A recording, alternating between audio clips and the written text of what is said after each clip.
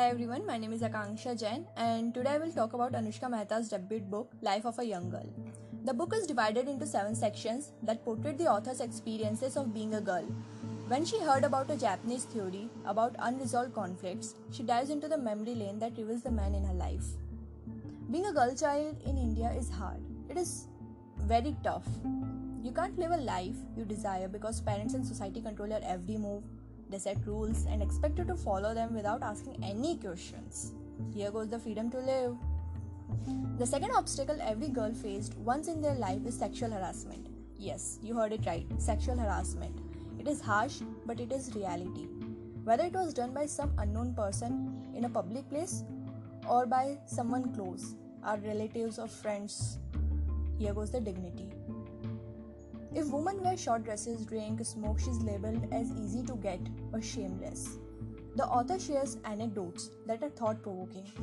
It felt like it is the life of every girl. Fallen in love at a young age to fill the void created by family member is understandable.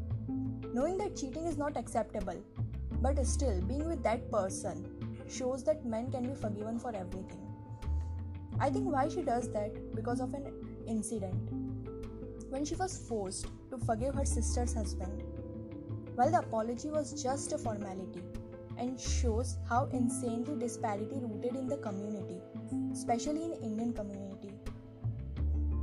A family should support a child without any gender discrimination. It is the parents' responsibility to create a safe environment at home so that girls know her worth and understand how she deserves to be treated by their boyfriend or partner. The book is fast-paced and short, but Anushka Mehta gave a little glimpse of her journey, and I am sure every girl will relate to it. I appreciate her efforts in writing something bold.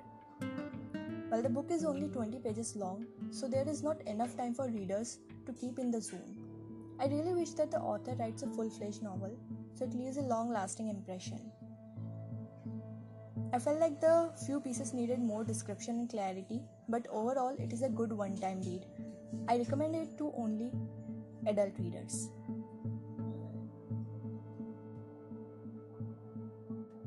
I gave this book 3 stars out of 5. Thank you.